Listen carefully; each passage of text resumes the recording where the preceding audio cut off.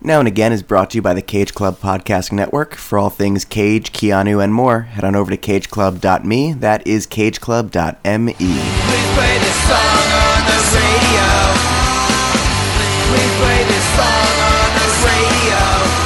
Ladies and gentlemen, welcome back to now Volume 21, the birthday edition. Side B. B is for brunch. I just got a refill on this all-you-can-drink Bloody Mary. The waitress just brought over a red velvet pancake for now to celebrate its birthday. There's a lady with a small dog in her bag at the table next to us, and there are approximately 17 fixed-gear bikes attached to the lamp outside of this lovely, lovely restaurant.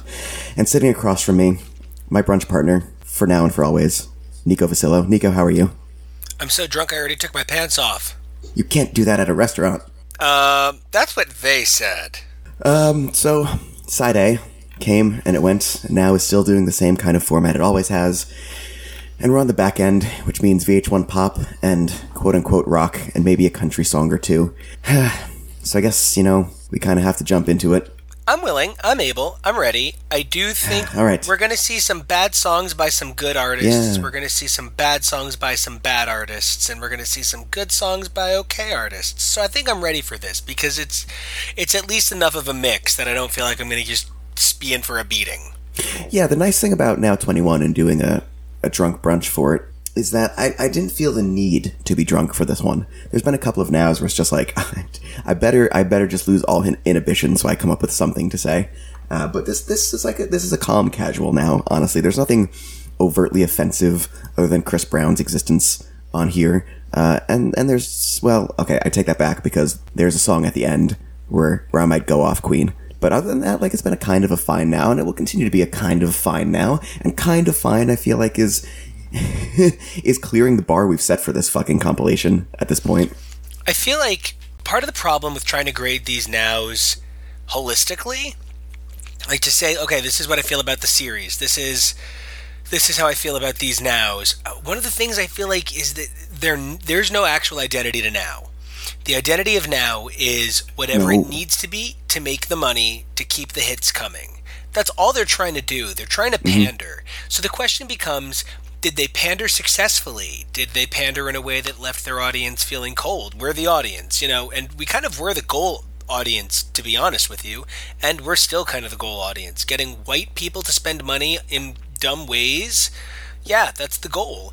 Because ultimately, I do kind of find these nows to be a big waste of money. You're always paying for a bunch of songs you don't want. It's impossible that you're not.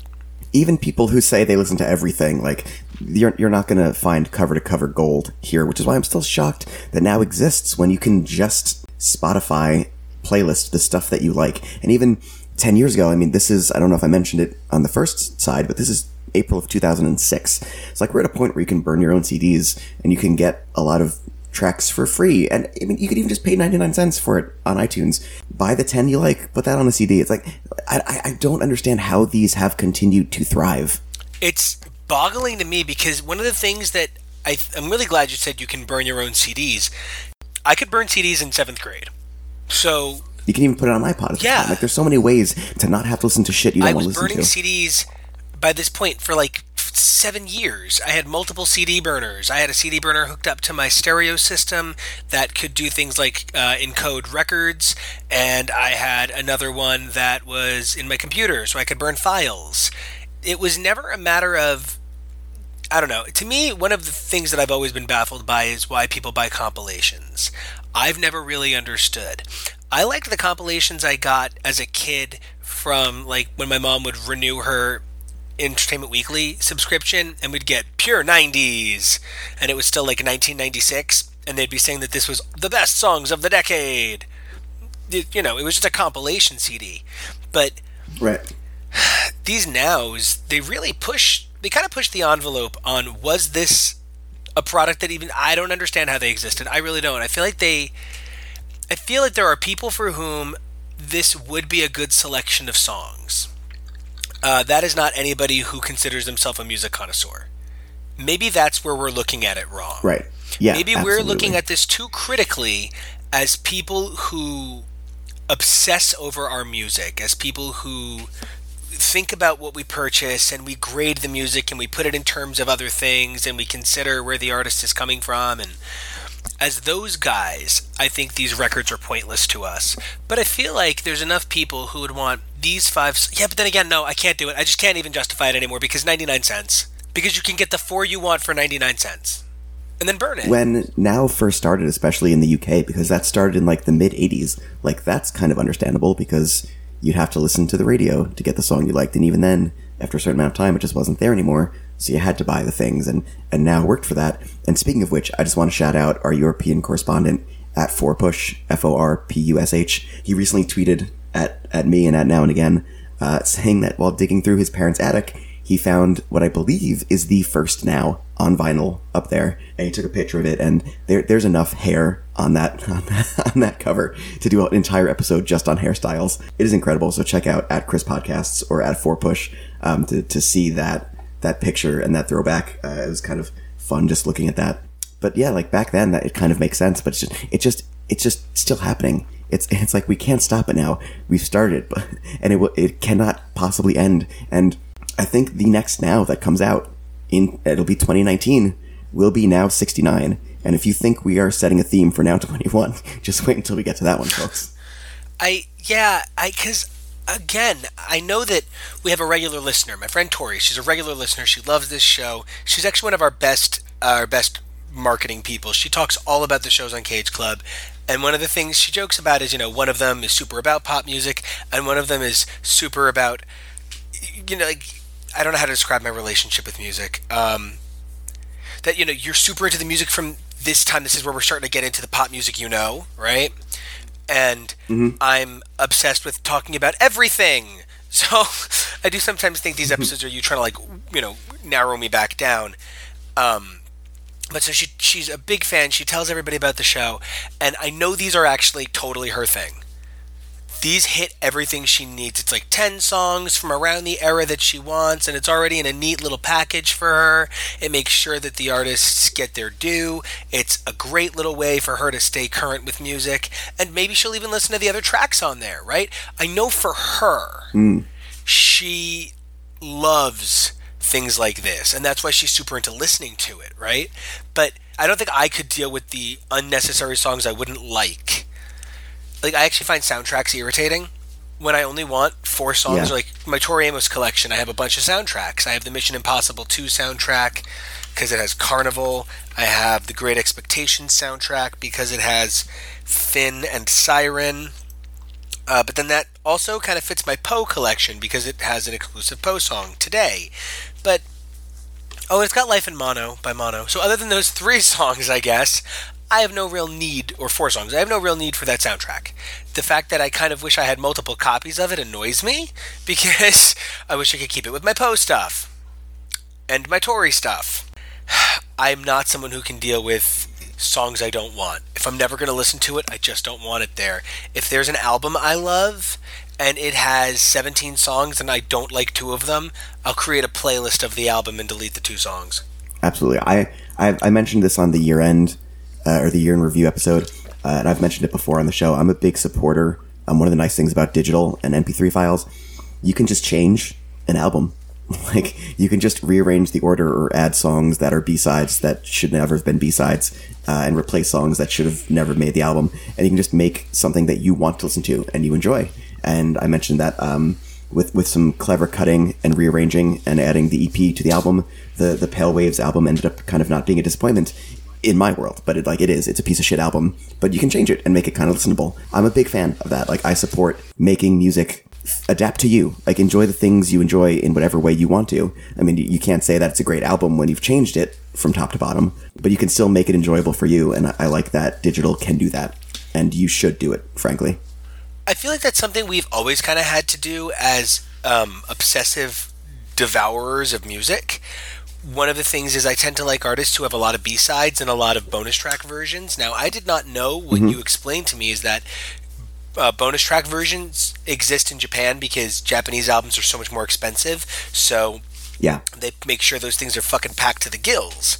I could never have told you that growing up, but I sure did go out of my insane way to collect everything I could. BT Time. I don't think I've brought him up in a number of episodes, so... Oh, well, it's a drinking episode, so I'll drink to that. Yeah, man, get real crunk. right? Because I think we're still in the crunk era. I think we can kind of get away with crunk if My Humps is out.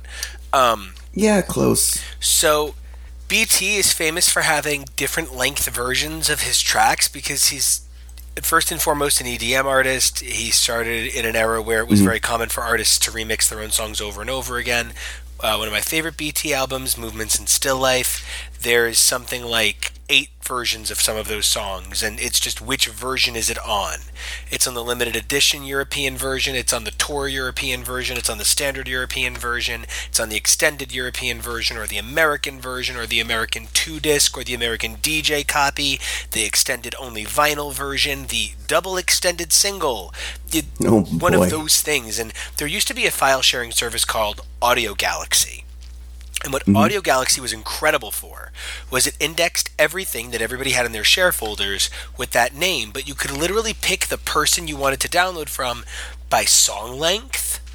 So I was able to look at every version of BT's Namaste, and I could find all the different length versions using AllMusicGuide and comparing the lengths, or using cdnow.com or abcd.com, all these different like record stores online, and I could like piece together the versions of the albums I wanted, and I would sit there and I would take a look, and I would have like every official remix and every official version, and I would always do what I could. Like, honestly, I would still buy the American versions that I was able to buy, but as a 15-year-old, 16-year-old, I couldn't afford every German version of the record. But I would cut together my favorite version, and I would burn it at what, you had an 80-minute limit, and my favorite version of every song was invariably the 12-minute version, so I could fit like 6 per CD. Yeah, man, I've been making super cuts of albums and making the hard choice. If I want to include all the Japanese bonus tracks and the one bonus track from Germany, I have to cut one of the main songs. Well, one of the bonus tracks is a cooler version of another song on the record. I'll cut the original. And you make these records how you want, and I feel like that's something we've never been afraid to do as people who were never afraid to look a little bit deeper than the albums themselves.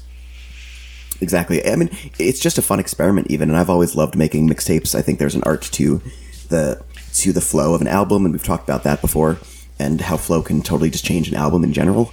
It's just a fun experiment to me to try to fix the broken things sometimes. Even just like taking maybe 2 albums from an artist that came out around the same time and both are just okay. Like you just make one good album out of them, and then you enjoy listening to that. Like, it doesn't mean that both albums are good. It just means that you have found a way to enjoy them more. And I think finding a way to enjoy something is important in this hell world that we live in. Yeah, there's 2 Tori Amos albums back-to-back, American Doll Posse and Abnormally Attracted to Sin, and they're both like with this whole era of bonus tracks. Like we've been discussing that there used to be the era of bonus tracks, and now the era of bonus tracks is gone. With these super deluxe, super extended albums, and now albums are 11 songs again. And at the time, Tori Amos was churning out like 19 and 20 song records with 7 and 9 and 12 bonus tracks, and she started producing her own records, and that's the one thing I will say. A big change is I think somebody else should be producing her records from another point of view, to be like, you don't need to hit 80 minutes. You don't always need to hit 80 minutes. It does not always need to be 80 minutes. One of her records, they actually had to print it on a special CD because it was 81 minutes. And part of the goal of that was to make it harder to burn. It couldn't be copied. So that's interesting. Yeah, Scarlet's Walk is like 81 minutes and 2 seconds or something, so that it can't be copied. And that's just one way they did it. A lot of people take Abnormally Attracted to Sin and American Doll Posse and cut them down to one singular, like, 12-song album. But between the two of them, there's like 50 songs.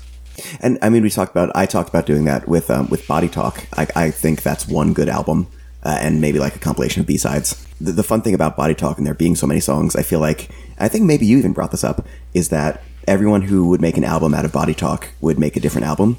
And that's really interesting and exciting, and it'd be fun to talk about like why you picked it that way. That is I definitely wasn't me, because that's really cool.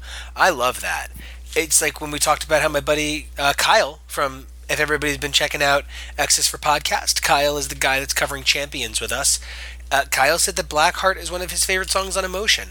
I think Emotion is perfect beginning to end. I don't even like Blackheart. It's probably my least favorite song in the entirety of Emotion's A through C.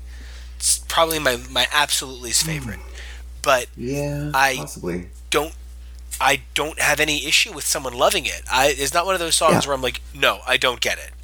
That's a song where I get it. Before we go back into the nows, we briefly mentioned like compilations and soundtracks and things like that. The needle drop, Anthony Fantano brought this up on a recent Q&A that he was doing, just kind of as a gag, but it's true. Someone messaged him about how the Shrek 2 soundtrack goes way harder than it would ever possibly need to, and he was like, what? And then he looked at it, and it's true. So it's 2004, so we're not too far away from this in now time. We're only 2 years away from it. But listen to this soundtrack, okay? Let's just get the obvious Shrek stuff out of the way. Counting Crows, accidentally in love. No thanks.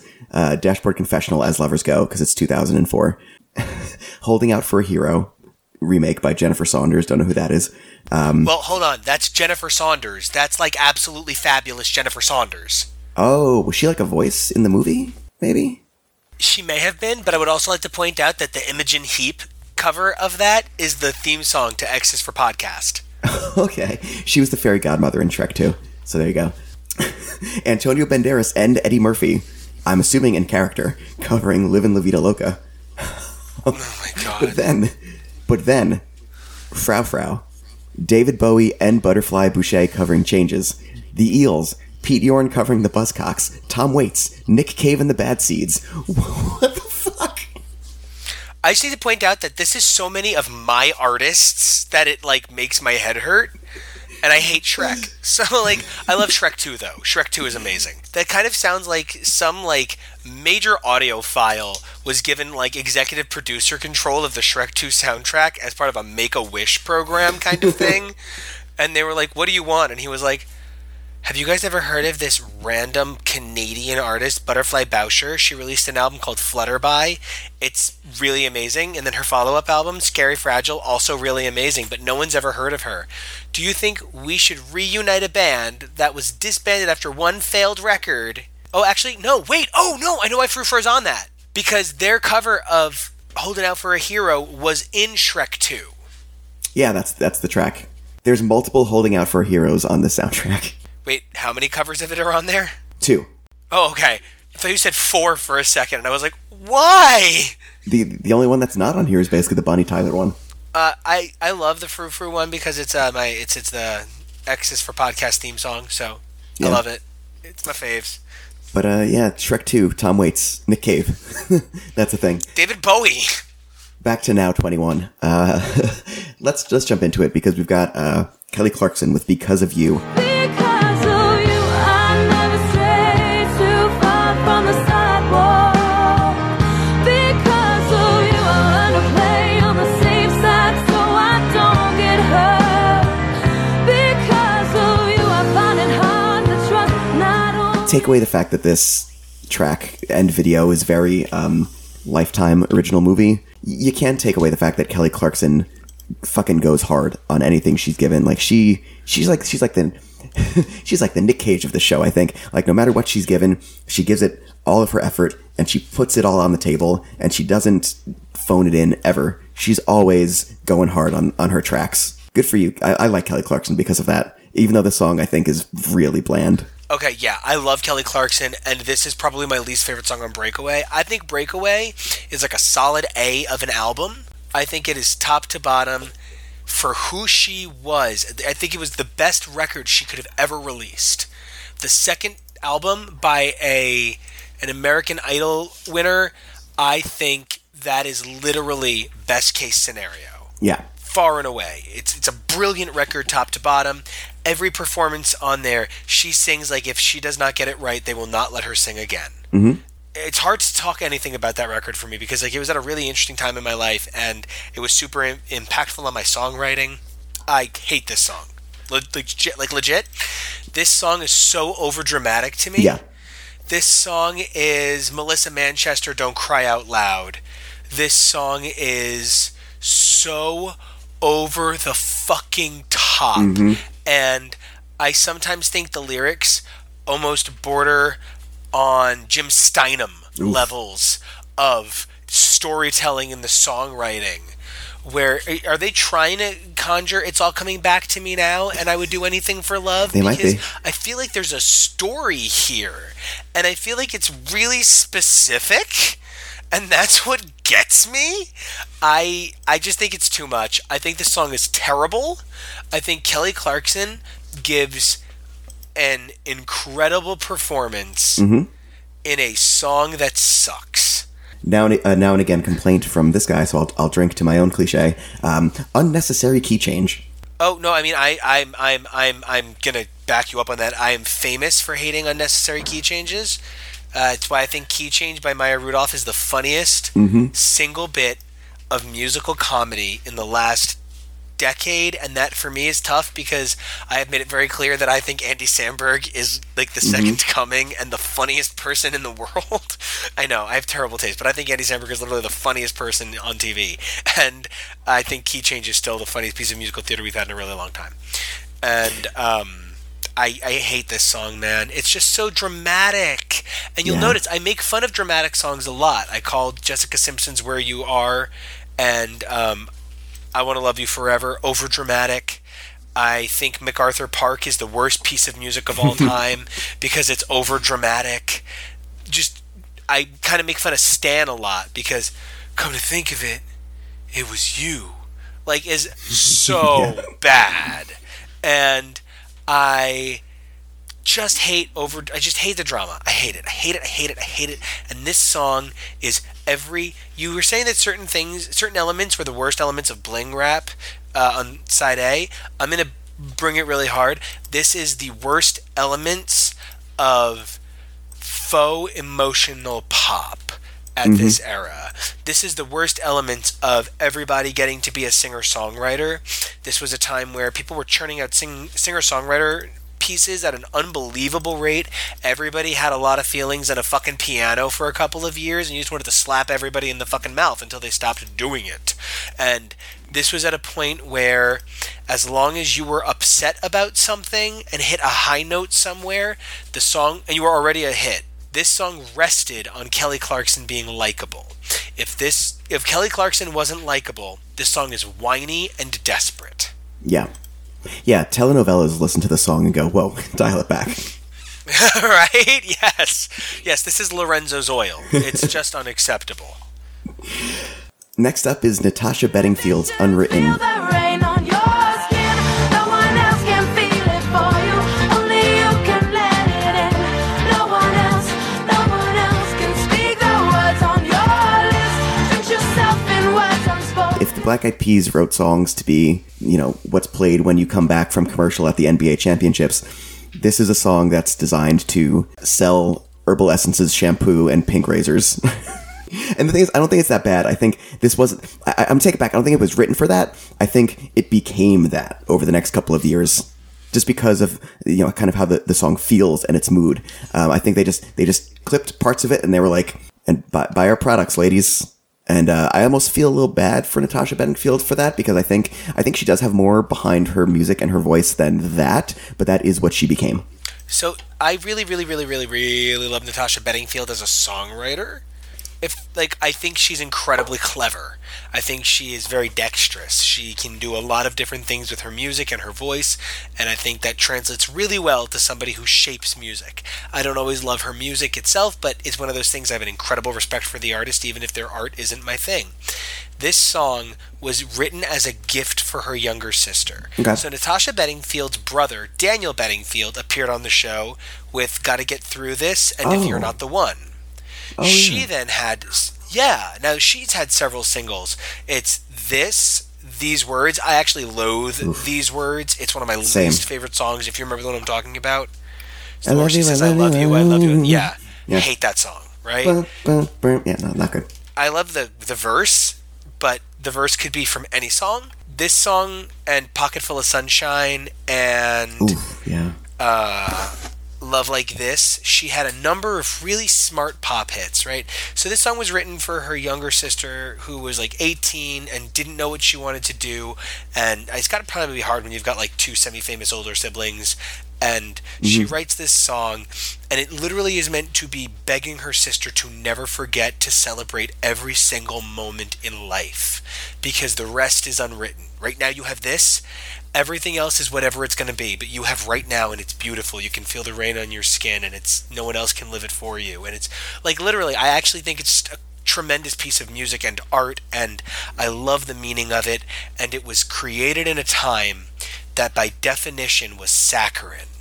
So the production, great production, but it is very, I think about those purposely faded chorus woes at the very end in the background. Oh, with the choir? Yeah. And I feel so much like if you put this song in the hands of, and I can't even think of like, I'm struggling to come up with the right artist, but if you put this song in the hands of a 1994 Whitney Houston, it would still work.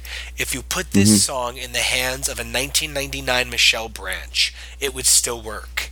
If you put this song in the hands of a 2014 Ariana Grande, it would still work. Because the frame of the song is great. The production is so annoying. Yeah, and I think that's kind of where it's become this commercial song. And, and I do think Natasha Bedingfield probably has more talent than that. And I almost feel bad that every time I listen to the song, I'm like, yeah, my hair would smell nice if it smelled like stuff. But like, that's it. Like, that's just kind of what the tone of this song is. And it's kind of what it's become. And I can't separate that kind of commercial jingle from what this song is. You know, and can I actually bring up something real quick about commercial jingles with you for 1 second? It's so random, Sure. and you can cut it if it's got to be cut, but I thought this was fascinating.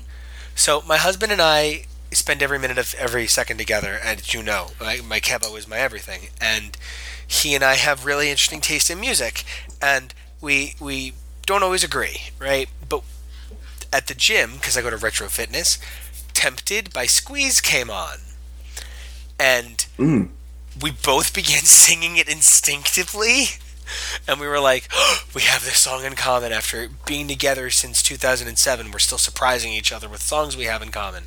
It's fucking ridiculous. So I comment that for some reason in the PLJ of my 7-year-old brain, I thought that Squeeze's Tempted sounded a lot like Don Henley's cover of Sit Down, You're Rockin' the Boat.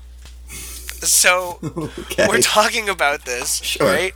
And we go online and we look it all up, and it turns out that Don Henley did that cover in like 1992 for a greatest hits collection. So then we look up Tempted by Squeeze. That was from 1980. I could have never said that Tempted was from 80, because to me Tempted has sort of a timeless quality. Does that make any sense? I don't. I feel like Tempted really does sound like early 80s, late 70s UK pop. See, to me, it sounds like I'm not seeing it from the same angle. It sounds like 85 to me. I don't know. Like, it was much later in my head, and the Don Henley song was much earlier in my head. But anyway, here's the other thing. It never charted in the top 40 in any country. Interesting. It's a song that actually wasn't a success for Squeeze, that later was used in several commercials by several different companies, and then Reality Bites was a fan, whoever worked on Reality Bites was a fan, and had them re-recorded in 1994, so there's a re-recording in 1994 that increased its popularity, but Tempted receives more radio airplay now than just about ever. Oh, wow. It kind of pulled It's a Wonderful Life. Yeah, it really did, and we just think that's a great song. Oh, it is. It's great. I like that this show, and this is why we are good for this show, and we're good for talking about this, is like, we're debating the intricacies of like plus or minus 2 or 3 years of UK pop. When does this specific song sound like it came out? This really sounds like a June 82 kind of a song. And I'm like, no, it definitely sounds 1985 to me. I didn't just say like 1980s somewhere. I'm like, no, 85. Nico, can you do me a favor? Yeah. Look at this photograph. Look at this photograph. Every time I do, it makes me laugh. How did our eyes get so red? And what the hell is on Joey's head? This song sucks. I just want to know. I hate this song. They're a joke already, right? Oh, yeah, absolutely. Okay. Because it's really funny. When I was doing the last episode, and you'll get to it, we were talking about Rockstar by Post Malone. And Yeah. I found a mashup of Nickelback's Rockstar over that. And I was like, oh, I didn't know they were funny again. Yes. Oh, love it. I think this song has a competent chorus, which I think is maybe the nicest thing I can say about this song or Nickelback. I think we actually have to talk about something else, and I don't think that you're being very reasonable. I think if you don't think we need to discuss the lyric and what the hell is on Joey's head, then I don't know who you are. What the hell is on Joey's head? Is he being attacked by a bird? Is it like there's a bird? That's when the sturgeon is a sturgeon a bird or a fish? That's a fish. Fuck. What's a bird then? Like when the seagull killed Joey. That's when the seagull ate Joey to death. A bird is a descendant of dinosaurs that flies and has brittle bones. All right, over here, Mr. Paleontologist, Chris Paleontologist over here. Stay tuned for my Jurassic cast where we go dinosaur by dinosaur through the Jurassic movies. And we compare them to the toys over on HTML. So. Yeah, exactly. Brontosaurus, I think you mean Apatosaurus, motherfucker. I would just like to go out of my way to say that I am actually very disheartened that there are no non-binary toys. How hard would it have been to have a non-binary dinosaur? What? I don't know what we're doing anymore.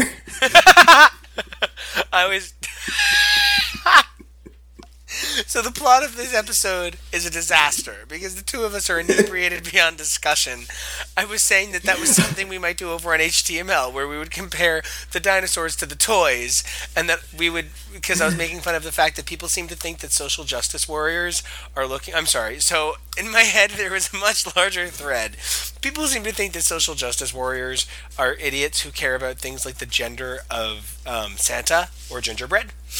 Or gingerbread, yes. It's more that we're on the third movie of the Marvel Cinematic Universe in the third episode, and that's the point at which I realized, wow, it took 3 movies to get to 4 named women.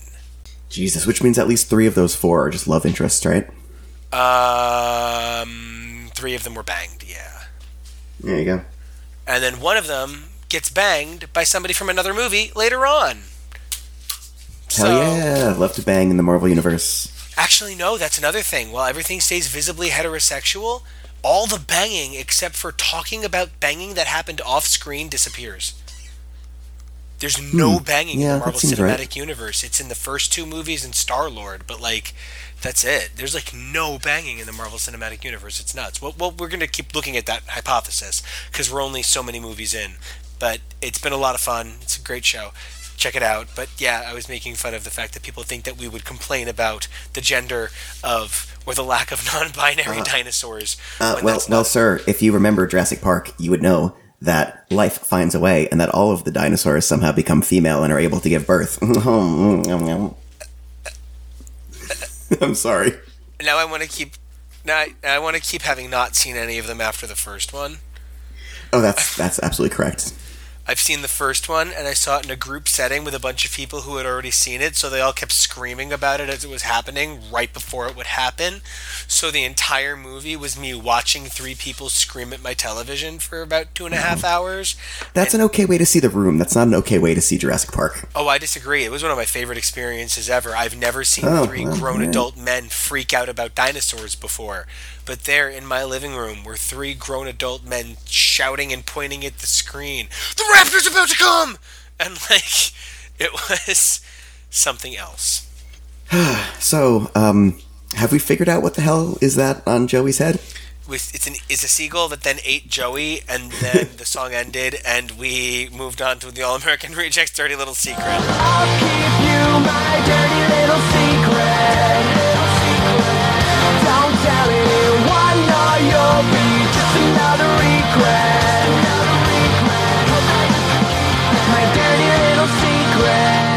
Who has One of the best pop punk songs of this time. That's all I really have to say. And I think, honestly, the next two songs will answer as to why this one stands out, because it feels different. It doesn't feel as self-pitying and whiny, which is something that pop punk tends to do a lot. In both lyrics, in the songwriting, and in the performance, it has a confidence that a lot of pop punk does not have.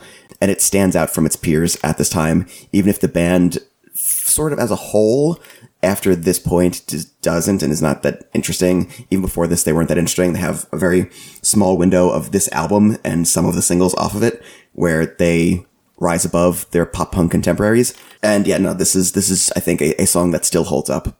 So I have an interesting relationship with the All-American Rejects. The guy I was seeing around the time they were pretty famous was super into them. So I've actually seen them in concert a few times. I've heard their first two albums beginning to end, along with a number of bonus tracks and some of their independent material. I have no problem with the All-American Rejects. I just don't think they're that special. I think they're pretty forgettable. Really, I think most of the bands in this genre kind of fit into that.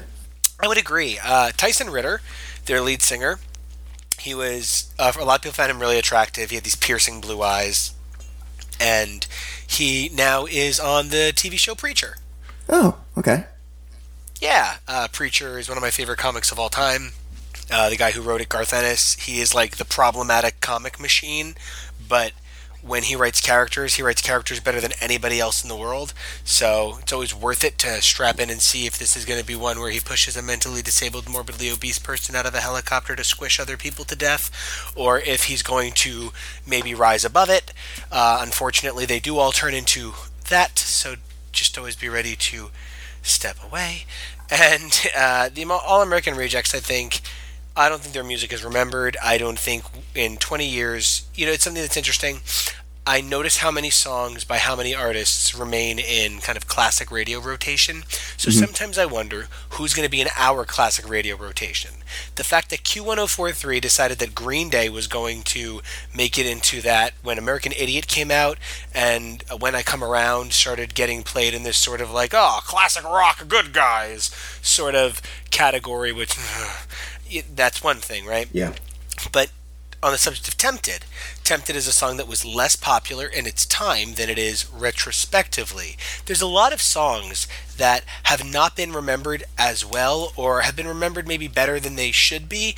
They weren't the hits that we remember them as, but they've had a really strong longevity. I am sure Toxic by Britney Spears has had a better shelf life than it had debut. I think that's a record that has aged really well, and new generations resonate with it and love it and think it's tremendous. There's so many songs by NSYNC that you just don't hear.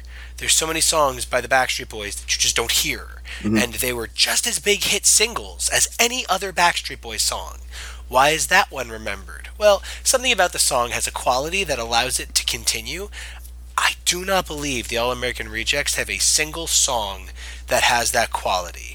I believe their singles were Swing Swing, I forgot the next single off that album, Dirty Little Secret, and Move Along. They followed it up with some stuff that just wasn't as popular. They're not a bad band, but they're a band with no strong identity that connects them to anything in pop culture. None of these songs are over-associated with a film in a way that either increases their value or deadens it.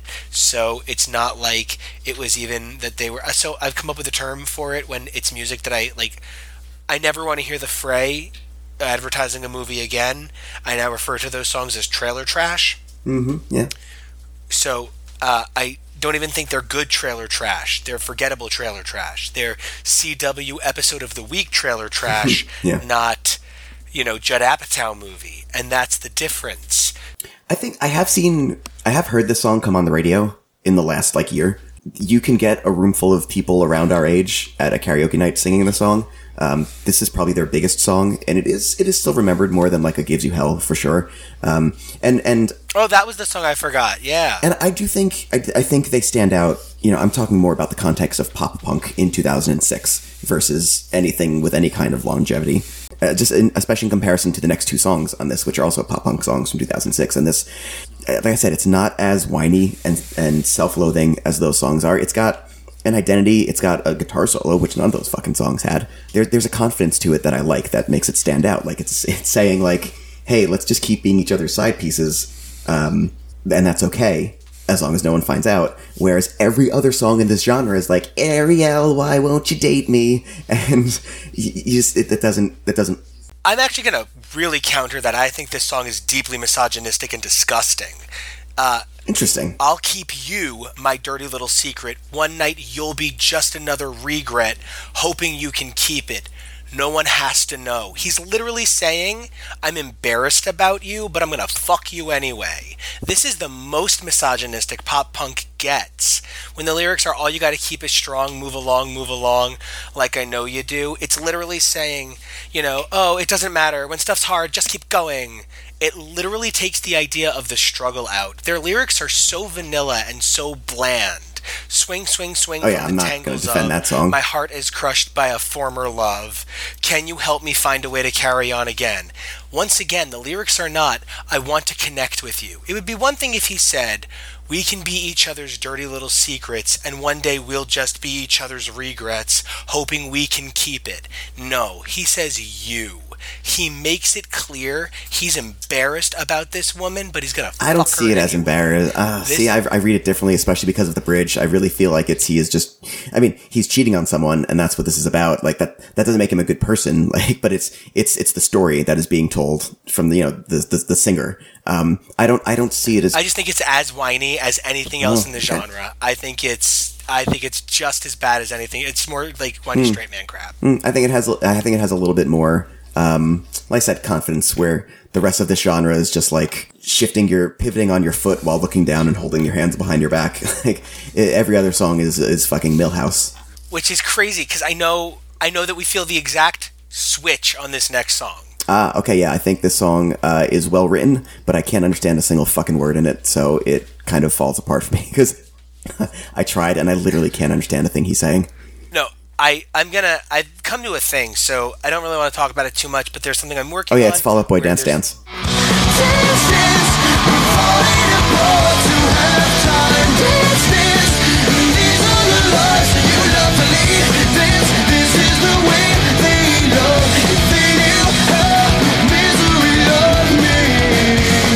There's a thing I'm working on where I'm writing a significant amount of music, and one of the things that I'm really aware of is I'm working so hard on these goddamn words that I'm putting with this music, and all I can think to myself is, no, I want these words clearly enunciated. I want people to know my lyrics, and I am not in any way changing that I love Fall Out Boy, but I think if I'm going to take so many goddamn pot shots at mumble rap, I got to take humongous pot shots at mumble rock. I know the words, and I'll be honest, I can pick most of them out. I could. I do think it's really funny when people misunderstand his lyrics. I, for some reason, have not had as much trouble understanding his lyrics over the years, but I understand that it sounds like fucking nonsense. It literally sounds like nonsense, and one of my favorite things in the world is I'm an evil man. I'm a little man, and I'm also evil, also into cats. Yeah, of course. I think they are such a talented band, and I think the music of this song is oh my god, it's so epic. I just think this is such an incredible song. And the lyrics are a weird balance of confrontational and self-loathing in a way that I think highlights your point and a little bit undercuts the misogyny of it, but definitely highlights your original point about them. Why don't you show me the little spark you've been saving for his mattress? I only want sympathy in the form of you crawling into bed with me. There is something troublingly self-loathing about this song, and I think it's painfully dark in a way that should not have been a single that worked, but there was something about Fall Out Boy and this weird little lumberjack man who kept yodeling at the microphone and no one could figure out what the fuck he was yodeling, but it sounded really good because that's his voice, man. It's what set him apart. Patrick Stump, you couldn't understand a word he said, but when he unhinges that jaw and lets out that noise, it's fucking incredible. You always believe his passion. He never sounds bored. Yeah, in some ways I kind of treat Fall Out Boy the same way I treat like Japanese punk that I listen to a lot, where it's just like the vocals are another instrument, because I mean I don't know what the fuck they're saying. It's really the same with him, because this isn't even a version like with Sugar We're Going Down. I just misunderstand everything. This one I literally don't think it's words. It's just humming and like some words, and I don't have anything for the vocals in the song. But if you do know the lyrics and you say they're very self-loathing, Pete Wentz has always really been open about his depression. So that does make sense since he was the main songwriter. But at the same time, I feel like his lyrics, it reminds me of I don't know if the story is apocryphal. I don't think it is. But in the first Star Wars movie, or in Empire Strikes Back, Harrison Ford just apparently famously improv'd a lot of his lines. And at some point he turned to George Lucas and was like, George, you can write this shit, but nobody can say it. And I feel like that's what Patrick Stump is like, trying to sing Pete Wentz's lyrics. Because most of them like have no cadence, have no rhythm. They're just like these ideas. They're almost like bad high school poetry put to music. So it's probably tough to sing, especially when you're not the songwriter. To kind of compare them to another band from the same time that they got way too many comparisons to for no reason, Panic at the Disco, just as much luck understanding what the fuck he's saying, right? Yeah. There was something about high performance that seemed to really cancel out the way people felt about not being able to understand your lyrics. It kind of makes me think of something Paula Cole said. She didn't include lyrics in her Grammy-winning album This Fire because she wanted people to hear the songs, and whatever you thought the lyrics were, that's the journey they took you on. I like that. And yeah, you know what? Like, it's a little pretentious. Like, sure, probably, but it actually kind of meant a lot to me. And in a weird way, it inspired the fact that I love it. Yeah, I always, I'm super into minimalist packaging. I love like putting everything really tiny so it's hard to read. I don't know why, but like, yeah, you know what, the lyrics can be in there, but they don't have to override everything. Let the art speak to the person. Don't explain everything about the art. The lyrics, as long as they're mostly understandable, right? But here's an example of where I think you really do need to release either a pronunciation guide or an annotation, maybe something, because at some point, yeah, it just does get to be a lot of fun making loud Patrick Stump noises. And I feel that Paula Cole thing, and I think that's really interesting because I think everyone has had a song, and I'm not talking this in like the excuse me while I kiss this guy, there's a bathroom on the right kind of like misheard a famous lyric or whatever. I'm talking about you spend a lot of time thinking a song was about this, and maybe the song has an emotional impact with you, and then you find out that the lyric is actually kind of different. It changes the text of what you thought was an emotional connection, and that kind of sucks. I can think of at least 2 or 3 songs where I've had that happen to me, and so I do almost like the idea of keeping the mystery, letting the songs, taking the songs out of the creator's hands, and her just being like, it's yours now. I really like that. For me, it's actually a song by an artist I love who no one really knows, but she's had just about the most profound impact on me of anybody, someone named Charlotte Martin. And she has a song called Keep Me in Your Pocket, and I misunderstood a lyric. I thought she was saying, and it's going to sound really silly, but I thought she was saying, your bomb threat isn't more than I can handle. Mm-hmm. And it's, your palm sweat is more than I can handle. And it's a totally different lyric. Yeah. And both of them have incredible meaning to me. We've talked a lot about pop punk on this one, more so than usual. But we've got these fucking also-rans. Reliant K, Who I Am, Hates Who I've Been. And I think kind of some of the stuff we're saying about the worst of pop punk is really shown in this song. It's got a lot of the worst parts of pop punk. That pop punk riff, that like, if you can just listen, just picture a pop punk lead riff, and like, that's what you're hearing. You're hearing the riff in this song. It's really bad. It's really self-pitying. There's so much. It's every Newfound Glory Yellow Card song you've ever heard before. I'm going to be honest. I think that all 4 of the last songs on this record are like really good examples of I don't think the next 4 songs are great, and this just kind of bums me out because I really like the Gorillaz and I really like gay Eurotrash. So the fact that I don't like half of this bums me out. I mean, we can just go straight into Dare. I just want to put, like, I do think Reliant K is... I like that you said also Rans. Mm-hmm. I think that was a really poignant, important distinction. It's not that Reliant K are one of the bands that got forgotten. You know, when you talk about artists, I'm so glad she's finally fucking famous, but I think if you go back and you listen to the first year of this podcast, we sit around going, I just don't know why Janelle Monáe isn't famous every other episode. And, you know, it's not that Reliant K are, I'm trying to come up with Reliant K aren't the Nick Drake of this piece. Reliant K are forgotten for a reason. Mm-hmm.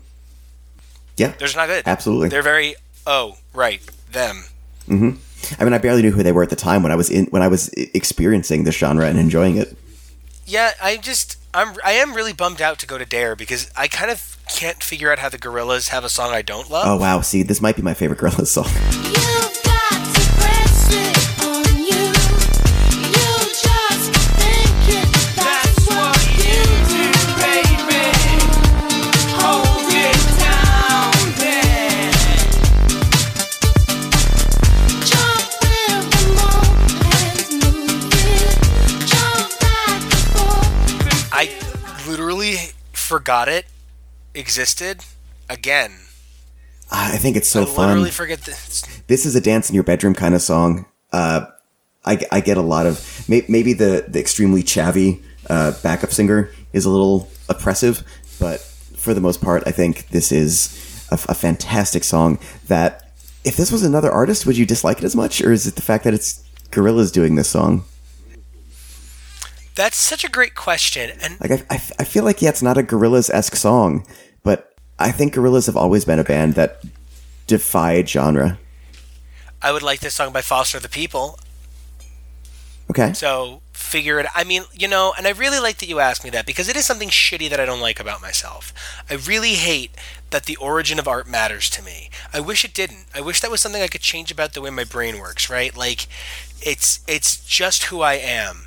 I used to really, really, really love a comic book artist named Howard Chaykin. Mm-hmm. If you look up Howard Chaykin's art, it is fucking, like, you can smell the fucking gunpowder and cum on his art. Mm-hmm. Like, it's so fucking masculine. There's just something about it, right? And I don't mean masculine as a good or bad thing. I just mean there's something really, like, gritty male, heavy, thick, whip them out and compare them kind of hairy balls about his art. And he is, unfortunately, 2 years ago, they ran a really intense piece on his very transphobic history because he had written a transphobic comic very recently, and everybody at the company that was publishing it, Image, was like, no, it's not transphobic. This is a one-off in his career. It's just this story.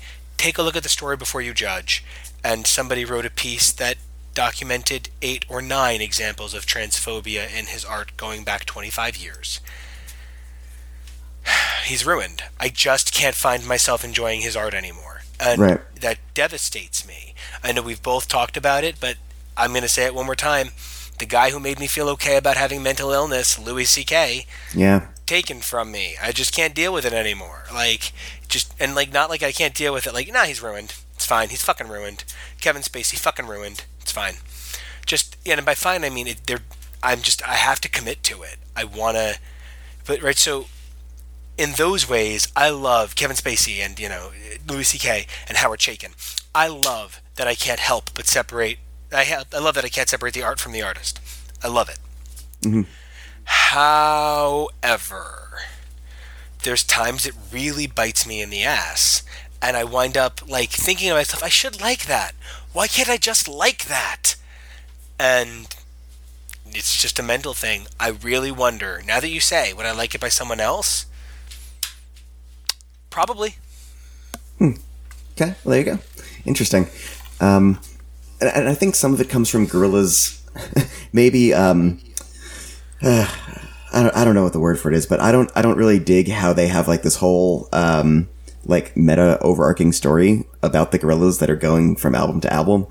You can keep that. I don't care. Kind of like maybe it's not as pretentious and goofy as Coheed and Cambria when they do it, because Gorillaz are at their core a comic book.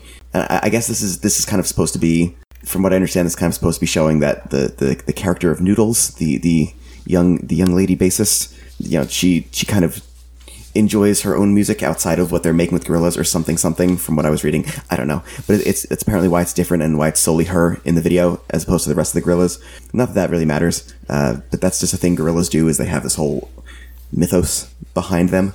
And it is part of why that, you know, taking that into something that I do enjoy, Gorillaz don't necessarily fit into one genre. And I like that they can be all over the place. Like Plastic Beach doesn't sound like anything off of the first couple of Gorillaz albums. Yeah. Agreed. Also, I like that they're in the Powerpuff Girls. Yes, they are. That is canon now. Is that one of the bad guy or whatever took over for the bassist or something? I don't know. I can't be arsed to figure out a band's arc. I think it's really interesting though, because I do love the Gorillaz. This isn't a song I don't love. That's literally it. I'm a big Gorillaz fan. I think they've come up once or twice, and I've talked about how much I love them, and I love the concept, and I love the story. I maybe didn't think this last album was the greatest thing in the world. Yeah, it's whatever. I thought it. I don't want to say I felt it was whatever. I think I played it 3 times, and you know, it's interesting when you play an album once and you can still sing the songs from it. A year later or something, like the songs just stuck with you somehow. Mm-hmm. I feel like the Gorillaz are a band like that, whose songs usually do stick with me, which is why my comment that this one doesn't bothers me. So, I love their arc. I love the story. You know, we were talking about Body Talk before, but Body Talk is this incredible, like, journey that you get to piece together. There's no actual story, but you can kind of pretend there's a story. It's really kind of like a song cycle, maybe. But, like, it's kind of a story. The Gorillaz do give you enough of a story that I buy into it. They put in enough effort. I don't think everybody puts in enough effort when Tori or Nicki, Amos and Minaj respectively, launch new characters into their universe. Right. I'm always kind of like, oh, okay, well, it's basically you. Mm-hmm. Sure. Okay, whatever. But when the Gorillaz, I really don't think of Gorillaz as, oh, right, the guy from Blur. Yeah, same. I think that's a fun trivia aspect of Gorillaz, but Damon Albarn has managed to separate himself kind of from the band he created, which is really unique and cool. Yes. From both bands he's created. I feel like he exists as an entity outside of Blur and outside of the Gorillaz.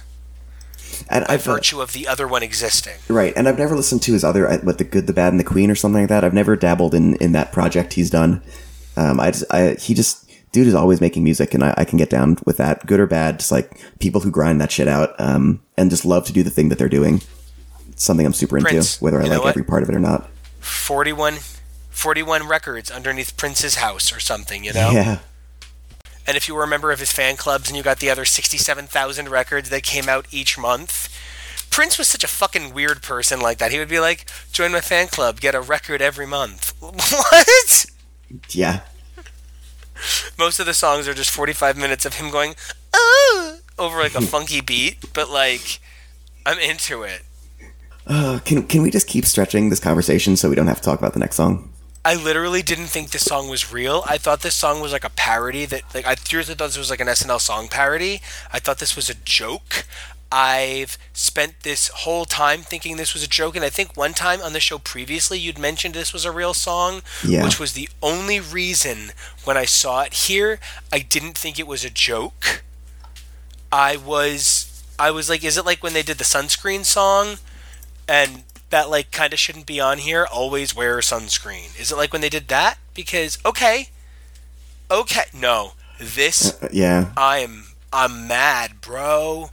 Yeah, this is Trace Adkins, Honky Tonk Badonkadonk.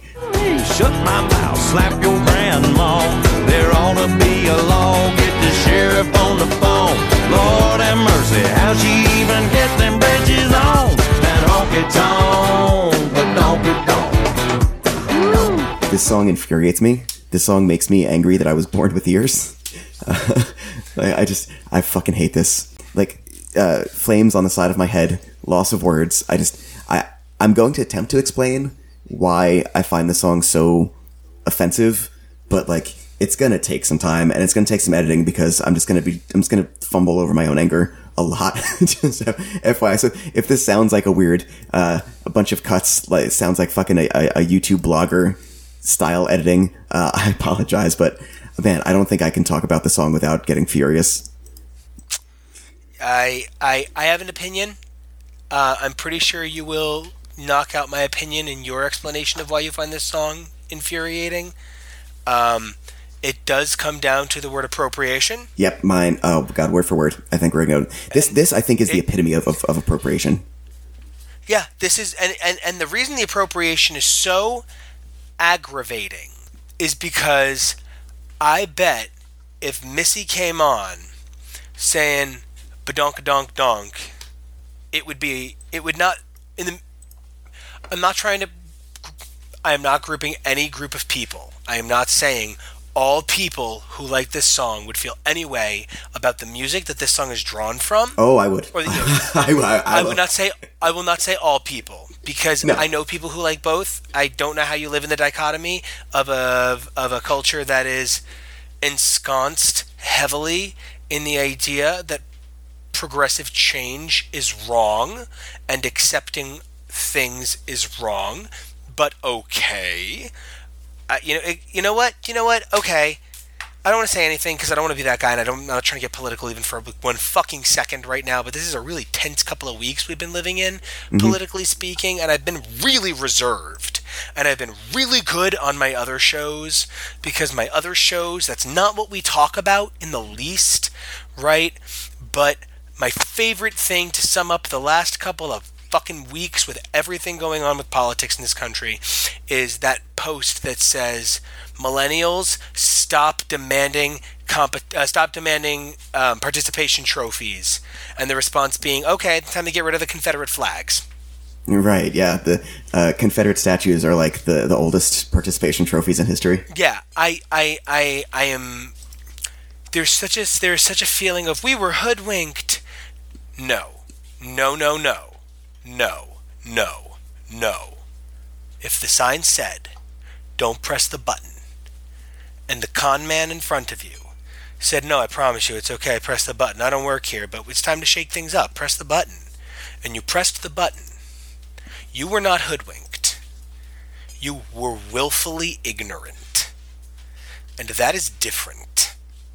So, I feel very angry right now about a lot of things. And one of those things is... Sorry, I just got a little carried away there. One of those things is the general sense of double standard that exists inherently in a song like Honky Tonk Badonkadonk, exclusively being performed.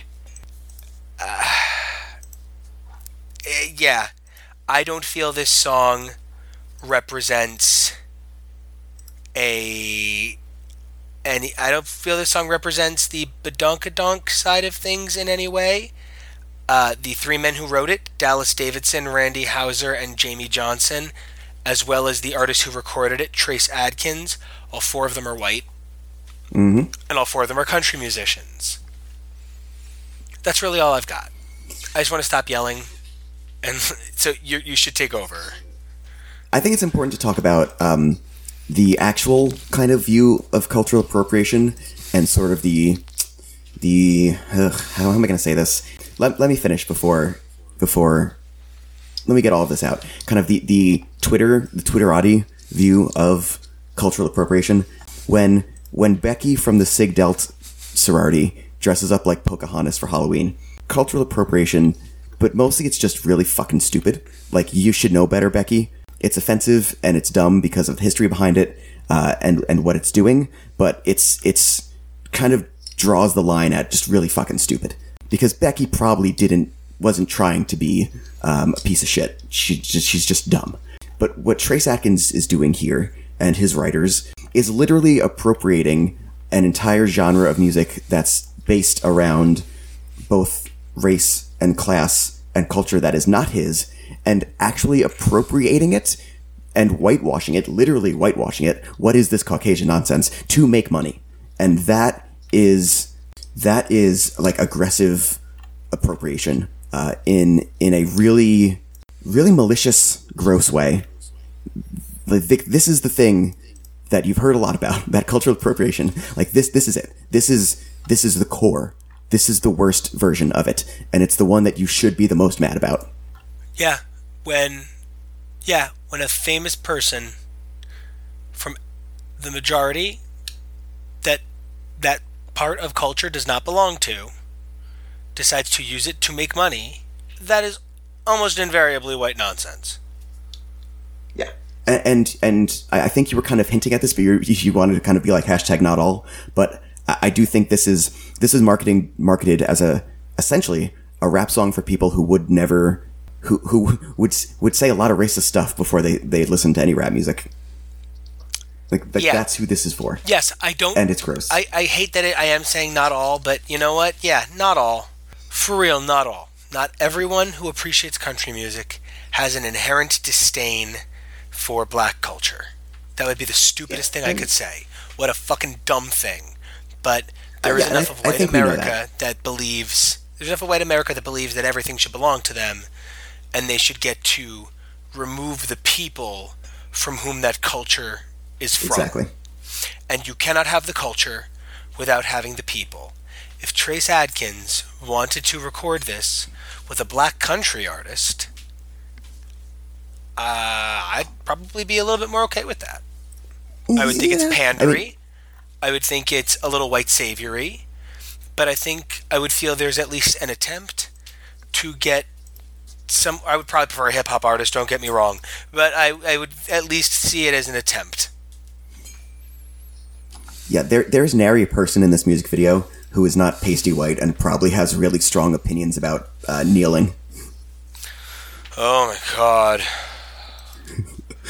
There's no way if you have any good faith opinion on culture and race, that this wouldn't infuriate you. It's just top to bottom disgusting. Not to mention, it's just a really fucking bad song. Yeah, it was dumb. I mean, I'm not a country guy, like I've said. I feel like more and more when I passingly hear country in places, I'm not like, but I'm like literally never like, let me click it. It's just like, it doesn't faze me background noise as much. This was not good. This fazed me. I was phased. I've often joked about Hotel California being my least favorite song of all time. And there is an aspect of that song I just really hate all 5 minutes of that riff and how that song is performed. And I've paid cover bands who were like paying, like people could tip them to play a song. I've paid a band to stop playing Hotel California. Like it's kind of my thing to hate that song a lot. But you know, I mean, deep down, I don't despise the Eagles for making Hotel California. I fucking hate everything about this song and pretty much everybody involved with it because it is representative of a lot of the worst things about us, essentially. Yeah, I wish it didn't exist. I wish this could be scrubbed from existence. It's an insult. It's gross. It's almost like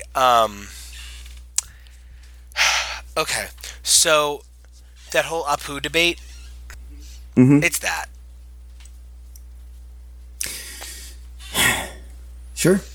It's like, I know you wanted to say it, and I know you think it's fun to say honky tonk badonka donk. Oh, it's just fun. It's just words. No, it's culture. You gotta stop. That's all. I don't know. I can't even believe this song. Yeah. I can't believe I thought for 15 years this song was a joke. And I mean, it's just the video, the song, it takes everything from hip-hop and it scrubs it and just leaves a marketable shell and then fills it up with manure. Yeah, it just fills up with pandery, stinky shit for all of the people who just would get mad about it otherwise. And that's not to say I mean, it's a rap video, like just white people doing it. And that's not to say that white people can't make hip hop. That is not the dumb statement we're making. We're saying, though, that No. who you are and the art you make is something else, and the art you make belongs to a community, and you are now telling that community they're invited to be part of this thing because you've decided that part of that culture is yours to share. You better know what the fuck you're doing. We've praised the Beastie Boys on this show. I don't think any of us love his music, but, like, I don't think any of us would say that, like, 99% of what Macklemore was doing was, like, appropriating black culture for gain. No, I don't ever think we've accused him of appropriating black culture. We've accused him of appropriating gay culture, though. Oh, yes, that is true. I did briefly forget about that. But we're not saying that white people can't do rap or hip-hop. Like, that's not the case. We praised the Beastie Boys. What we are saying is this is removing essentially all blackness and replacing it with pandery. It's the natural fulfillment of when we said country music is hip hop for racists. Like many moons ago on that Q&A episode. Like this is that got struck by lightning and became a sentient concept. Like that is what this song and video is. You know, that you just said some really brilliant things that led me to a thing I've never known how to say before, and I think I can sum up why Eminem was so a thing for our generation and why he was so different and why we've never called him problematic for this one thing. Because rapping about being white is central to Eminem's identity. Eminem has never tried to sound black. Eminem has never appropriated black culture. Eminem's rapping is explicitly about his whiteness and about being from a white trailer park and about his white trash ex-wife and about the struggles of being this bleached blonde milk-colored nightmare. But that's his shtick. You know, he's never once... That's what we said about the Beastie Boys. The Beastie Boys never tried to be like, hey, this is how you rap. The Beastie Boys always respectfully sat on their sort of like digital rap sidelines. And the problem here is this does not have that respect. This Eminem has stood behind Dr. Dre for a very long time. It really is about respect for culture. And part of, I think, why we're over-explaining it is because, you know, you're white and I'm Latino and white, but neither one of us is a member of the black community, and we don't want to speak for a community. We're trying to speak for decency and the community of correctness, not political correctness, correctness. And the correct thing is not to take someone else's anything, claim it is yours, and give it out. And that is what we are saying this song did. Yeah, there's no acknowledgement of where this song was the bones that he dug up to make this song. Like, there's no acknowledgement of any of that. It's just like, it's the joke about Arnold Palmer walking into a bar and the bartender being like, hey, try this. It's lemonade and iced tea. And Arnold Palmer going, this is great. I invented this. Like, it's that joke. Like, it's Trace Atkins thinks that this is him. Because for the song to be successful, it can't acknowledge that stuff for its audience. And that makes me, again, want to puke acid from my stomach all over his face and turn his face into a skeleton, a screaming skeleton. Well, then I think all we can do now is talk about Cascadas every time we touch. Yeah. Sorry they have to follow that, Cascada. This song doesn't offend me to my core. Every time we touch, I get this feeling, and every time we kiss, I swear I could fly.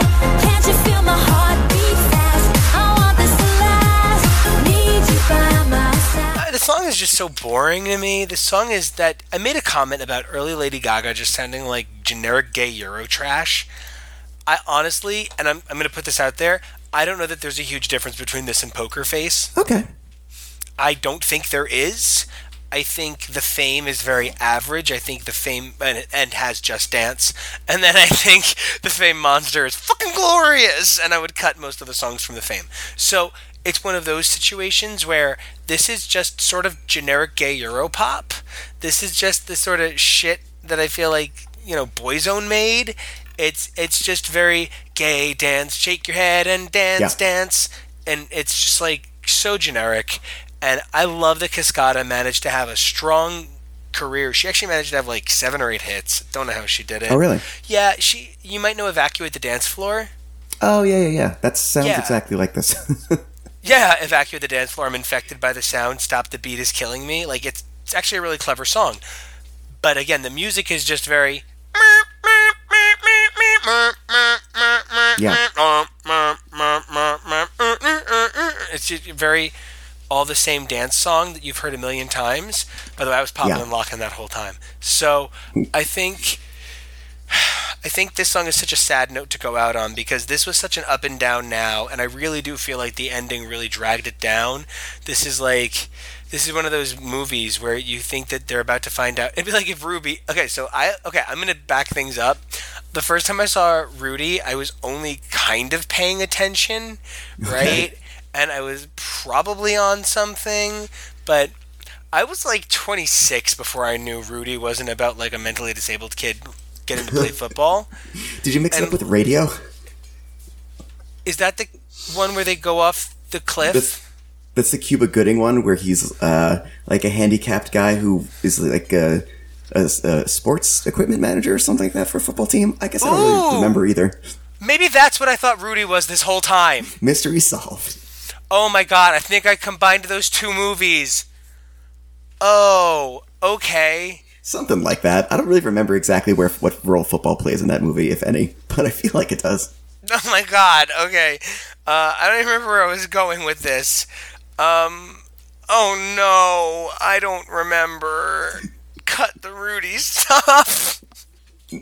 No, absolutely not. It's too good. I'll just say, this Cascada song I think would have... Now, there is a version of this that's just piano and like ballady. I don't know if she re-recorded or just like they just took the vocals and put it over a piano version.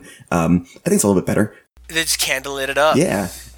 This song, the Euro trash version, back when I had knees and any kind of stamina, this would have been like a cool song to play on expert DDR.